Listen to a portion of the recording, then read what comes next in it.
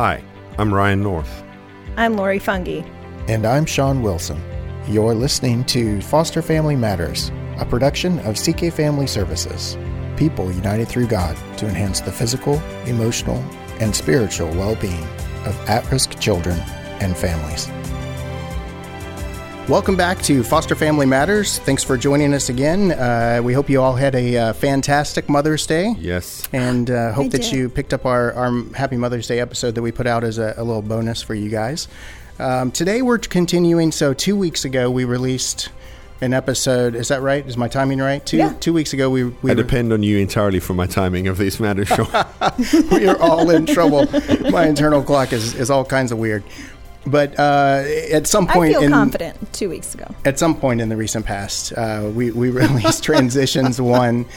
We actually called it "Summer is Coming" as kind of a play on words with the Game of Thrones. Winter is coming. That sounds very threatening. Summer is coming. Dun, Well, dun, dun. for some, it can feel threatening. I think, right? Amen. Can I get a witness?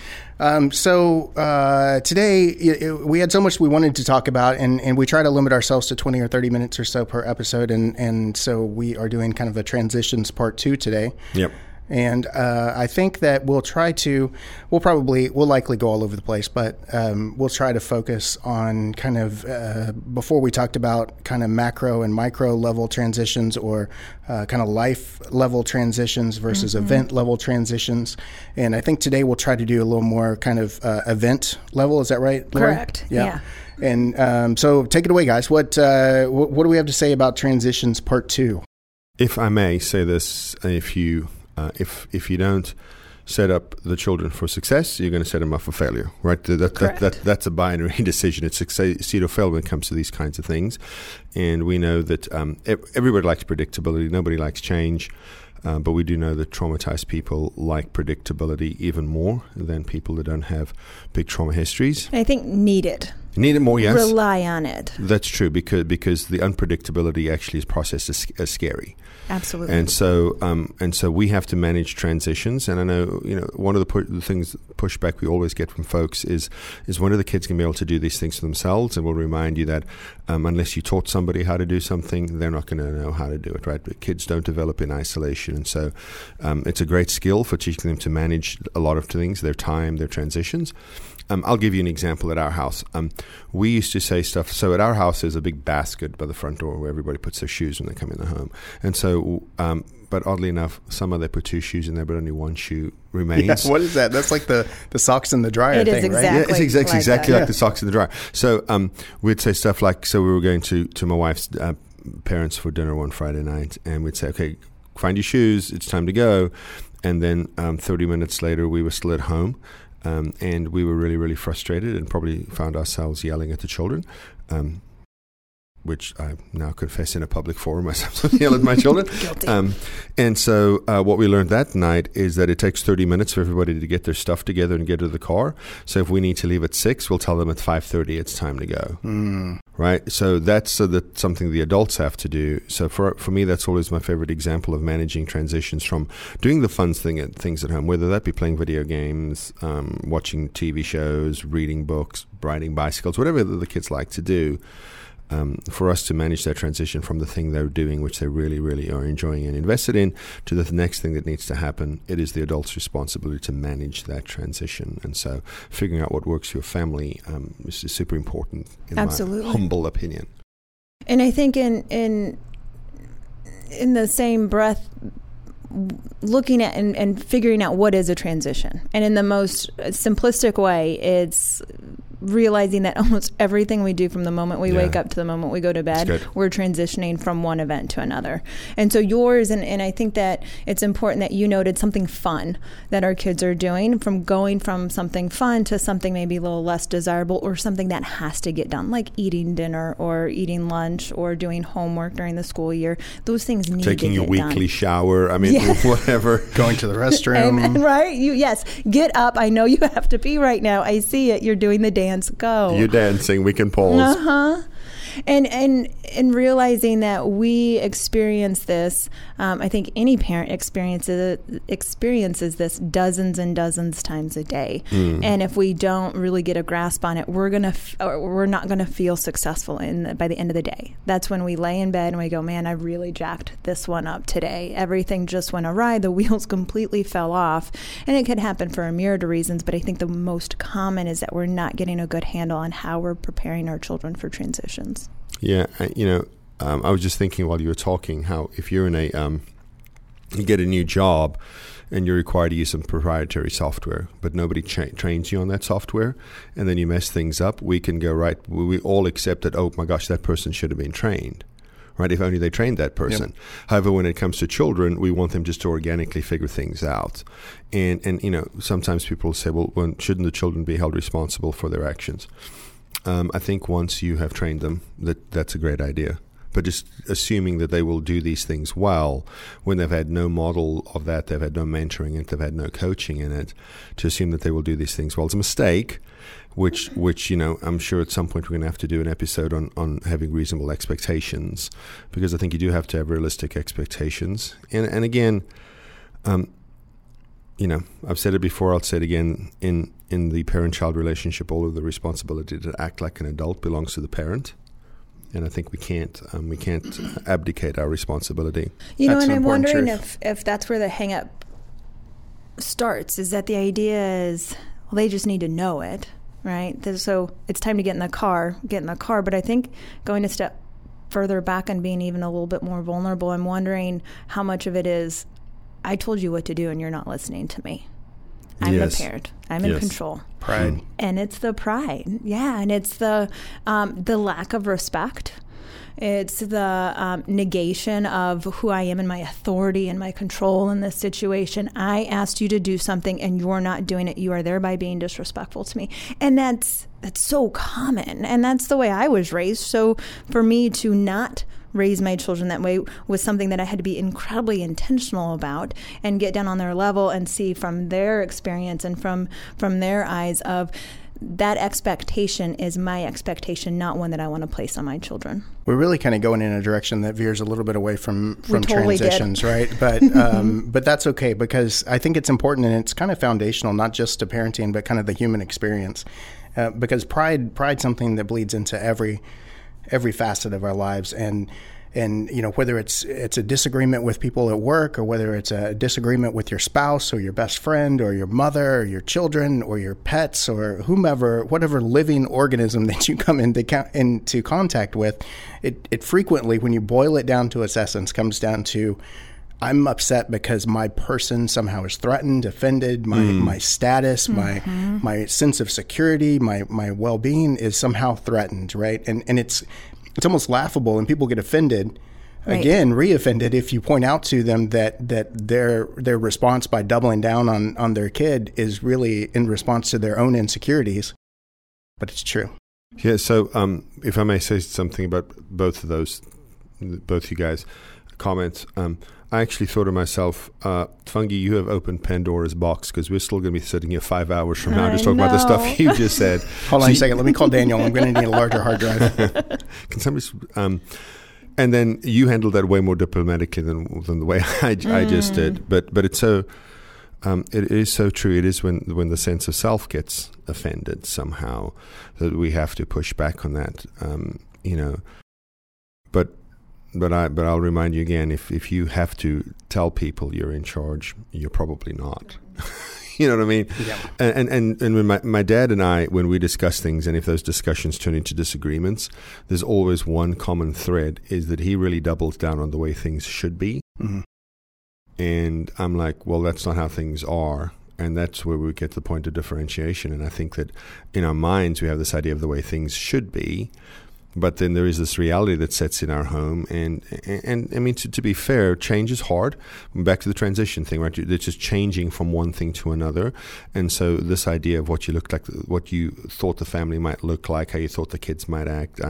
I don't know if you thought the kids would always be nicely dressed with their hair done nicely and refer to mom as mother dear or anything. I don't know if any of that was from watching TV shows in the 50s and 60s or anything like that. But the truth of the matter is, at my house, it's loud and it's rowdy, and we have to sort of live in that space, and we have to set our kids up for success. And one of the ways that we do that is managing transitions well.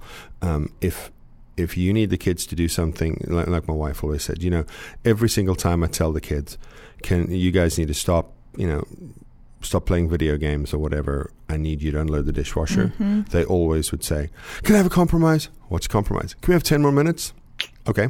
So now my wife goes, I need that done in 10 minutes. She's, can you guys need to stop playing video games and then unload the dishwasher? Can we have a compromise? What's your compromise? 10 minutes? I'll set a timer. So if we want to talk about, you said at the beginning, practical advice, here's some of my practical advice. Alexa is great for that. It is. It's the only thing we use our microwave for is the timer. Let's set everyone's Alexa timer right now. Alexa. Set a timer for 10 minutes. I feel a little bit ashamed talking about pride. I do not have an Alexa.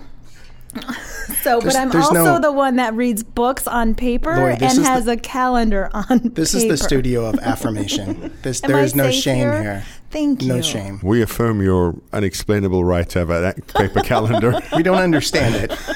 You don't have to understand it. But we see you and we hear you. Thank you. Thank you. I feel very accepted in this space right now.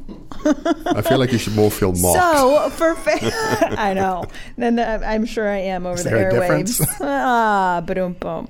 But for families that maybe don't have Alexa, I think the Google makes a product too. Get the Google one then. Well played, sir. While it's being delivered to your house, you can use egg timers. You can use timers on your phone. You can use the timers on your microwave. I really love to empower kiddos, I'd say as young as 6 all the way into teenage years, looking for watches and getting their buy-in, buying them a watch, whether it's analog or digital, but to help them be accountable for time and be accountable for what's to come. And also teach them a life skill and how to tell time. Absolutely. No, I love it. That's like double duty. I really like that. So you have plenty of options. You do have plenty of options, and watches that kids like my daughter, my 6-year-old, has a watch that has one of her favorite cartoon characters on it, and it was like $5 at a large store that has blue and yellow writing. It's okay. You can say Best Buy. I meant to say Walmart, actually. Oh, both got a plug. Man. Speaking of the phone, though, my wife has, and I'll have her send it to you, Sean. So if you want to get the show notes, whatever, she has a timer on this that's a visual timer. So at the end, when the timer goes, like you can watch it, or like a candle pops up and the kids can blow the candle out or whatever on the screen. So the kids actually enjoy having to get to do something at the end of the timer. But what we've found is, as much as they go, oh, we want to play, we don't want to stop this, can we have a compromise? As much as that goes, if we actually set a timer on like the phone or the microwave or any kind of thing like that, we actually find their ability to stop what they're doing and move to the next thing astounds me every time, because it's now not a personal emotional engagement with the parent. It's now me versus the clock, and the clock won, so I accept that. I really oversimplified that, but it is there's less drama surrounding it than I always expect there to be, because they're kind of like, okay, Alexa, stop, and then they move on to the next thing. So it's good. Well, and let me throw something out. So I have a 5-year-old at home who loves watching. We monitor and restrict her TV watching abilities quite a bit, but she has a couple of shows. Pinkalicious is one in particular. If you have a 5-year-old daughter, you know what I'm talking about. I need to check that out. I don't know what that is. It's exactly what you think that it is. My 6-year-old just watches all the time. Watches unboxing videos on YouTube now. That's all she does. Yeah, we do a little bit of that, but there's that. I don't even know his name, but there's a child, a parent-child combo who started out on YouTube unboxing toys and playing with them, and he grew to such popularity that he now has a show like on PBS, or maybe it's Nickelodeon. I don't remember, one of the networks. What is this world coming to? We live in a crazy world, right? And my daughter loves it. She's like, I want to watch this kid play with toys. Like, she wants to do that more than playing with the toy herself. She's vicariously living through him. Well, she gets that. She comes by that, honestly. Her father might like that sort of video game. Anyways, people unboxing like electronics. I digress. The point that I'm trying to make is that we kind of did the whole thing, and I want to ask you guys a question about how you determine 5 minutes, 3 minutes, 10 minutes, 20 minutes, an hour, whatever that kind of time is that you're with, right? And I think it's kind of child specific, But a lot of times I find having to kind of nurture my daughter through a transition away from that, when we've allowed her to watch a show or two shows, and now it's time for that to come to an end. It's always best if we kind of set her up and say in the beginning, okay, you can watch 2 episodes, you can watch 1 episode, and then sometimes things happen in my life to where I now suddenly feel the need to pull her away instantly, even though I've told her she can have 2. And I have to kind of take a step back and go, wait a second, I've already made a commitment here. Like this is, I've committed to my daughter. You can have this much time to engage in this activity. And so instead of telling her, whoa, everything's gone crazy, now you have to stop this right now, I'll stop my stuff. I'll kind of dial my stuff back. Right. And that's where a couple of episodes ago, I started it off by asking you guys has your experience in parenting ever really felt convenient? And I think if you're parenting right, you feel inconvenienced consistently, because I think it's a lot of that, right? It's a lot of having to check your own needs and your own set of circumstances in order to meet the needs of our kids. So, but back to the television thing. If you're watching TV on the internet, you usually have like a play bar at the bottom, right? And so if you get into a set of circumstances where you need to put an end to their current activity and move them on, instead of just telling them arbitrarily 5 minutes, 10 minutes, 3 minutes, I usually ask her, how much time's left on that show? Yep. And she'll go, I don't know. She'll mouse over and I can see on the bar. And I'll usually pad it by a couple of minutes just so that we don't have confrontation at the end of it, because she invariably will start the next episode, without it. But that's worked for me. Like find a time that works for them and work that into whatever it is that you need to manage. I think. I don't know. I think that one of my favorite things is if I can parent my children in such a way that they go to bed at night and go, wow, my parents are reasonable people. For me, that's a parenting win. And so if our kids are watching something, on YouTube or Netflix or anything like that, we'll typically ask them to pause so we can see how much time's left. Because if it's, unless it's like, and we don't let the kids watch TV after dinner, typically until bedtime. There's typically some downtime for their minds before they have to go to their beds. But I might say, there's like 17 minutes left. Why don't we just pause it now? You come unload the dishwasher, then you can watch the rest of it. Right. And they seem to be pretty good with that. So being willing to compromise and be creative. I think that connected parenting has to make you an intentional parent. I think that it is convenient, and that's okay. That's okay because, often we ask parents, why do you say no to your children as much as you do? And they'll come back and say, I really paid attention to that, and it turns out that I just actually wanted to sit on the couch and watch sports. And the kids need better than that. And so I think that's great to kind of check. I think to be flexible is really, really great. There's very, very rarely really hard stops in our day. Even if we're going to grandma's house, if grandma has to wait 15 more minutes and I have to hear how dinner's cold or any of those things, that's okay. I can handle that. And I know right now people are listening saying, you're just advocating for the children controlling the home. Guaranteed. I'm not. I'm not advocating for the children controlling the home. What I am saying is that if I have to give 5 minutes and that allows us to peacefully conclude something, I will give 5 minutes.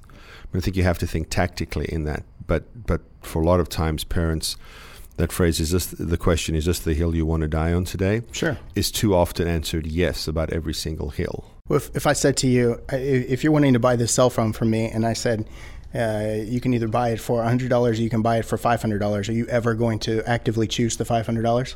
No. You're going to choose the $100 or try to talk me down from that. But frequently, as parents, we try to go.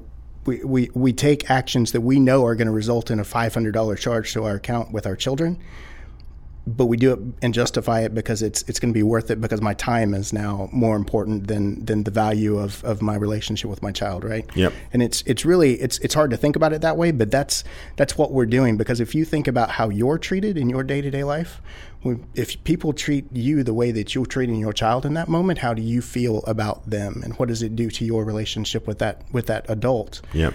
And back to what you said this at the beginning of this episode, that it was about authority and just because you have a title, just because you are a parent, just because you're CEO, just because you're supervisor, doesn't mean that you're leading. Yeah. Having a title doesn't doesn't mean anything more than somebody has given you a title, right? In order to actually be a parent, you have to have children that are engaging with you. Yeah, so that idea actually, just a little insight to everybody listening. Lori and I were trading a few good men dialogue lines during the warm-up for this episode. You can't handle the truth. I can. I challenge your assessment of me. But at the end of that movie... Ryan, this is a safe place. I feel affirmed. And so at the end of the movie, when Tom Cruise walks out of the courtroom, he says to Dawson and Downey, the two Marines who are on trial, he says, "You don't need to wear a uniform to have honor." Which is what made me think about, like, you don't have to have a title to lead. That's it. And I wholeheartedly believe that parenting is one of the greatest leadership laboratories you will ever find yourself in, because if we are focused on compliance in the moment, then anything that deviates against, and we'll talk about this here in future episodes, I happen to know because of the book that's in front of me, that we have this command and demand idea about parenting. And if that works for you, tweet us. We'd love to hear about it. But if it doesn't, as I suspect it doesn't, then you have to find a way to connect in relationship, and moving forward from that place of connected relationship, actually move into the future. And I think that leaders need to be inspirational. They need to be creative. They need to be out of the box thinkers. I was full in the blank as a child, and I turned out fine is something that we hear far too often. And again, I don't want to necessarily rabbit trail down that, but just because it worked for you does not necessarily mean it's going to work for the child in front of you, because you're different people, your lived experiences are different, your belief systems are different. Sean, you sent an interesting TED talk around last week with I forget the guy's name, the dude from Paul Rolkins, I believe. Yes, Rolkins, that sounds right. And he tells a story about when Einstein was a professor at Oxford, and he hands out the final exam at the end of the year, and the students look at it. One of them raises his hand and he says, "Professor Einstein, this is the exact same final exam you gave us a year ago." And Einstein says, "Yes, I know." And he says, "No, I mean like all the questions are exactly the same." And Einstein said, "Yes, but the answers are different." Just let that sit there for a second. No, I think that's it's profound. And it's profound to sit there for a second, because if that didn't just like mess with everybody's minds, And again, I don't want to. This isn't meant to challenge your sense of right or wrong or truth or any of those things, right? No, but there's a common thing. I'm sitting here smiling as I'm listening to you, gentlemen. There's a common theme in what you're both saying, and it goes back to self-awareness, and it goes back to who am I as a parent? Yep. What am I willing to make concessions for, and when am I not? When is my control feeling jeopardized? And if it is feeling jeopardized, why does that bother me? It's because I operate in a controlled space. I'm a controlling type of person. Control is regulating to me, and when anything comes into my life to threaten that or to thwart that, I'm become dysregulated as a parent, right? Kids are going to do that. They are going to zap all control because they are trying to figure out their own autonomy and independence. And I think we see that when we go back to transitions and just on the very micro level, what does this look like day to day? It means that we are going from playing the video game to, hey, bud, I need you to be done in 5 minutes and get ready for dinner. I don't want to. And we feel it inside. It can be a very visceral reaction. We start to charge because we're preparing ourselves for this, what we imagine is going to be a battle. Where instead, it's some of the applications that we've shared, such as, okay, totally get it. In 30 minutes, I'll give you 10 minutes, 30 minutes, whatever that looks like. It's going to be time. Got it? And we high five it. And it's not just a conversation, it's a connection. It's, do you understand what I'm saying to you? I hear you, you hear me. We're agreeing on this, and this is part of our plan. One of my things with my kids, is it a plan? We high five a plan. So anything I say, is it a plan? High five it. It's buy-in from the kiddo. He's on or she's on my side. They've understood. So I have compliance and comprehension in a really simple act. A high five. Well, I love that if it's a plan, it's a high five with the kids, because that's a contract. It's legally binding. It's legally binding. And so there was an exchange of energy with the high five. I was thinking during all of that Lori, that one of the keys to actually seeing success in any form of parenting, let alone parenting kids with trauma histories, is consistency. right? We talked earlier about how if we don't manage transitions well, that unpredictability is terrifying. Well, it's the same thing. So if you will consistently do these things over time, it's not that you're a reasonable person that allows compromises on Mondays, Wednesdays, and Fridays, but the rest of the week it's command and demand. That's just not going to work. And a lot of people do that, and it's just not going to work. What if we high-five that? I meant if we get a high five from the child, the whole Tuesday, Wednesday.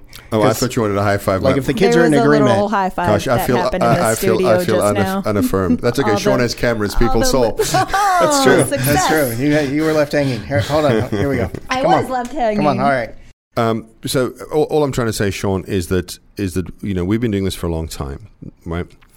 Parenting kids this way, and so we're able to see success, and success doesn't mean compliance, right? We have to make that point. Success does not mean compliance, because last night what I deemed to be success was at the end of 10 years of speaking into this. And so last night, there's some stuff had happened in our home. We finally got that to a peaceful place and ready to go, with the amazing sleight of hand appearance of electric toothbrushes that I purchased at the Dollar Tree earlier that day. And so the kids like, oh, toothbrushes. And then we're excited about brushing their teeth and going to bed. And they were done with that. And they'd come back in the kitchen and I said, okay, guys, it's time to go to bed. And one of my daughters said, no. And I said, sweetheart, I will work with you on anything. I will. Except if you yell no at me like that. And then I'm just going to that's not okay. That is not okay to do that. And she said, can I get some water first? Absolutely, sweetheart. And she did, and there was no more crisis. She was corrected, but it's based on the fact that we have consistently invested into that relationship the entirety of her life in our home. That's right. That we are able to operate in that space. And that's the thing, one of the things we have to really clearly communicate to parents all of the time is you have to consistently invest in the relationship. You will see the fruit, but you don't throw some seeds in the ground and go pick up strawberries the next day. What? There's like a whole process. What if you throw strawberries with seeds on them in the ground? Can you then go pick them up the next day? Yes, but they're not very fresh. Kind of like eating our soggy salt cake. I don't even know what that means. I thought we deleted Episode 3. Yeah. Oh, look, it's time to wrap this up, Sean. So let me jump in because I need to. I've been hanging this right here. There's, I don't know if you've noticed it or not, but there was a blood vessel that popped out a few moments ago. There's a wrinkle there now because I said something that I need to dial back, and I don't want to edit it out later. So you're just going to walk it back. I'm just going to walk it back live, and that is I made some sort of a statement, and the details elude me a little bit, but something to the effect of you're not parenting unless you have engaged children, and that's just not true. So for those of you who are hopefully still listening, that heard me accuse all of you who are struggling with your child's engagement and you think that I think you're not parenting. Nothing could be further from the truth. I want to pull that back. That's good. That's a good word. So we're nearing the end. I'm not quite ready to wrap it up because I do want to get one more piece in here, because here's what I think as parents. I know I'm guilty of this, and I've supported a lot of parents in my career so far, and so far most of the parents that I've supported have been guilty of this. Some of them have taught me a lot. Many of them have taught me a lot, but for us to go into this concept of we're going to help our children manage transitions, I think that it's important that we realize, and it should be coming through in all of these episodes that we're doing, is when we talk about things that we're going to help our children do, what we're really talking about is how we're managing ourselves, right? Because the kids are going to be the kids, and there's this just erroneous idea out there that one human has the ability to control another human on this planet, and regardless of if you birthed them, that's hard to say, birthed. Words are hard. I do like your accent when you said that word, though. You did good, though. Regardless of whether you birthed them, adopted them, are borrowing them from someone else, had them dumped on you, whatever the circumstances are. They're on loan. Yeah, like you don't control them. They're as autonomous as you That's are. Right. And at whatever stage they're at, they have whatever skills they bring to the table. But if you want to impact your experience with a child, you've always 100% of the time got to start with you. We need to get out of the business of thinking we can make people change or that we can change people. Either one of those. That's a nice fantasy to have, though. Right. I mean, because I really think, I'm just, I know we're supposed to be talking about parenting here, but just think of every single other realm, right? My wife and I have spoken about this before, but we're firm believers that every year or so you should probably have a couple of sessions with a marriage therapist, even if little tune-up. Yeah, because right. I mean, take your car in to get tuned up. Why wouldn't you a marriage? That's exactly the. You take your car in to get it tuned up? I usually do it myself. Okay, thank you. Yep, there we go. That analogy just fell apart. Most people accept the idea you need to change the oil on the car. That's right. But don't necessarily accept the idea that we need to change the oil on relationships. And so having an unbiased person who can sit and just talk you through some stuff is really, really valuable. And so Kayla and I went to a guy. Can I say his name? Sure. Dr. Les Carter, who a very wise man. But one of my favorite things about Les is he wrote a book called "Pleasing You Is Killing Me," and I think it's just a really great title for a book. But he said that when you're having a conversation with someone and they're speaking, but you speak over them, you raise your voice, you increase the cadence of your speech, or you get an aggressive tone. He said all of those are attempts to control them. And I thought, wow, I hadn't thought about any of that stuff. And so if I will accept that and it has revolutionized the way my wife and I speak to each other about things. Now, we still disagree about stuff because, sometimes one of us agrees and one of us is wrong. I won't tell you. Wow. No, I was confessing that sometimes I'm wrong, Lori. Oh, I know. What was the wow about? Mm-hmm. So, But it really has revolutionized the way we talk about each other because of that. Talk to each other, because of that. Because I really actually, it bothers me if I was in a place where my wife thought I was trying to control her. And so I accept that in relationship with my bride. Then do I accept that in relationship with my children? And the answer has got to be yes, even though the answer is probably in lived practicality. No, I don't accept that. And so I just think that my job is not to control my children. My job is to raise them in, what does the Bible say, in the nurture and the admonition of the Lord? That's my job. And so if I'm going to raise them to be, what is the goal of parenting? I ask people this all the time in some version of, we want to raise healthy, well-adjusted, productive members of society who raise the Lord. That sounds great. And then the follow-up question is, well, what are you prepared to do that? Are you prepared to check your swing? Are you prepared to bite your tongue? Are you prepared to consider their feelings? And because those are the things you have to do if you want to raise that child. And so people ask me, do I believe that healing is real? And a lady asked me last year if I believed that healing was real. And I said, no, I don't. And she kind of was taken aback. I said, I don't have to believe. I know. This does not require faith on my part because I've seen it. But we had to do it consistently every day. So that's my closing thoughts. So I know you're about to ask for my closing thoughts. I gave them in advance. You're a great team player, Ryan. I love you. Okay, I'm proactive, my friend, which is the message of connected parenting. Yeah. So we are to the closing thought segment of the show, and I want to ask you for yours, Lori, in just a second. But it strikes me in the middle of this. I want to go ahead and say it. If you're not aware, we have set up a Facebook group, and it's a Facebook group that's specifically for folks that would like to build community around this show, and the topics that we discuss, connect with other folks that are struggling and succeeding or struggling and failing in their parenting efforts. The URL is going to be facebook.com groups, and then the title of the group is Foster Family Matters. It's the title of our podcast. We'll put some links around in various places, probably link it in the show notes on this episode and maybe going forwards.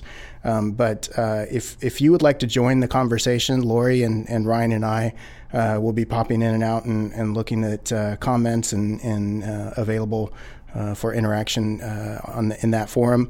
And we'd love to exchange our thoughts with you. We'd love for you to challenge our ideas. If you're sitting there right now and you're like, man, these guys are just so far off their rocker, or something that I hear all the time is, yeah, but you don't know my child and you don't know my circumstances, right? And you're right. We don't yet, but introduce us to you in that way. Lori, closing thoughts. Closing thoughts on transitions. All right, I'm gonna beg you guys to follow me down this rabbit hole to a place of connection. That with doesn't everything feel like closing thoughts. we're talking about. What's really interesting and fascinating to me is that you can go to a preschool classroom of 21, 23 kids and one, maybe two teachers with a TA, and they go from centers to circle time to snack to lunchtime, and they corral like little sheep to a shepherd. They listen and they follow directions for the most part. And we're talking about 3 and 4 year olds. The number one reason that they go and jump from transition to transition is because there's a song in between every single transition. So it's playful, it's rhythmic, it's patterned, it's predictable, and it's the same song every single day with the same tone. Is it I Love Rock and Roll? It could be. I don't know what preschool you went to, but When you said we went from circle time to snack time, I'm like, that's my day at the office. And so I say that to bring it back to, there's going to be some parents that may already be doing this with their little ones. There's going to be some that may feel really ridiculous singing because being playful is hard as an adult. And I think my urge is my charge behind you is to find that middle ground and find what works for you, but make it predictable and consistent every single day and help your kids transition. And the more times we do that, you'll see those little sheep will start viewing you as their shepherd, and you get to feel that role for them, and you get to guide them and lead them in the way that you want them to go. You know, I just had a great idea, and we can't do it now because of the time constraints, and maybe we can come back to this. Is you said earlier, Lori, about how if you considered how many transitions you have in your day, it's really just a string of activities placed in between transitions, right? You have to transition from being asleep to being awake, from being in your bed to out. I mean, just every single new thing. Think of a high school student from class to class to class. So here's my suggestion. We'll write down 10 or 15 scenarios, give them to Sean, and he can just randomly pick them. Say, well, how would you handle this transition? Ooh, pop quiz. Yeah, so like for me, leaving to go to work. By the time I do that, some of my kids are awake already, and so transitioning from being dad to my car actually has repercussions for the children, and so we've had to do some things over the years to kind of help them with that, because if I don't handle that transition well, it sets their day up for failure, which sets my wife's day up for failure, which sets my day up for failure, right? I mean, the dominoes fall. So, I mean, it's not just about the kids. There are actually ripple effects that go through the whole family if we don't handle these things well. I mean, even as professionals, going from a meeting into a therapy session, that's a transition. That's what I meant from circle time to snack time. After a meeting, I have to have a snack. Well, guys, hopefully you've enjoyed and find the discussion today beneficial. And a little known fact, we don't talk about it, but we do. We are a Christian agency, and Ryan and Lori and I gather around and pray before each one of these recordings, and I think it's important, not in a self-aggrandizing way, but in a way to let you know that we've prayed for you.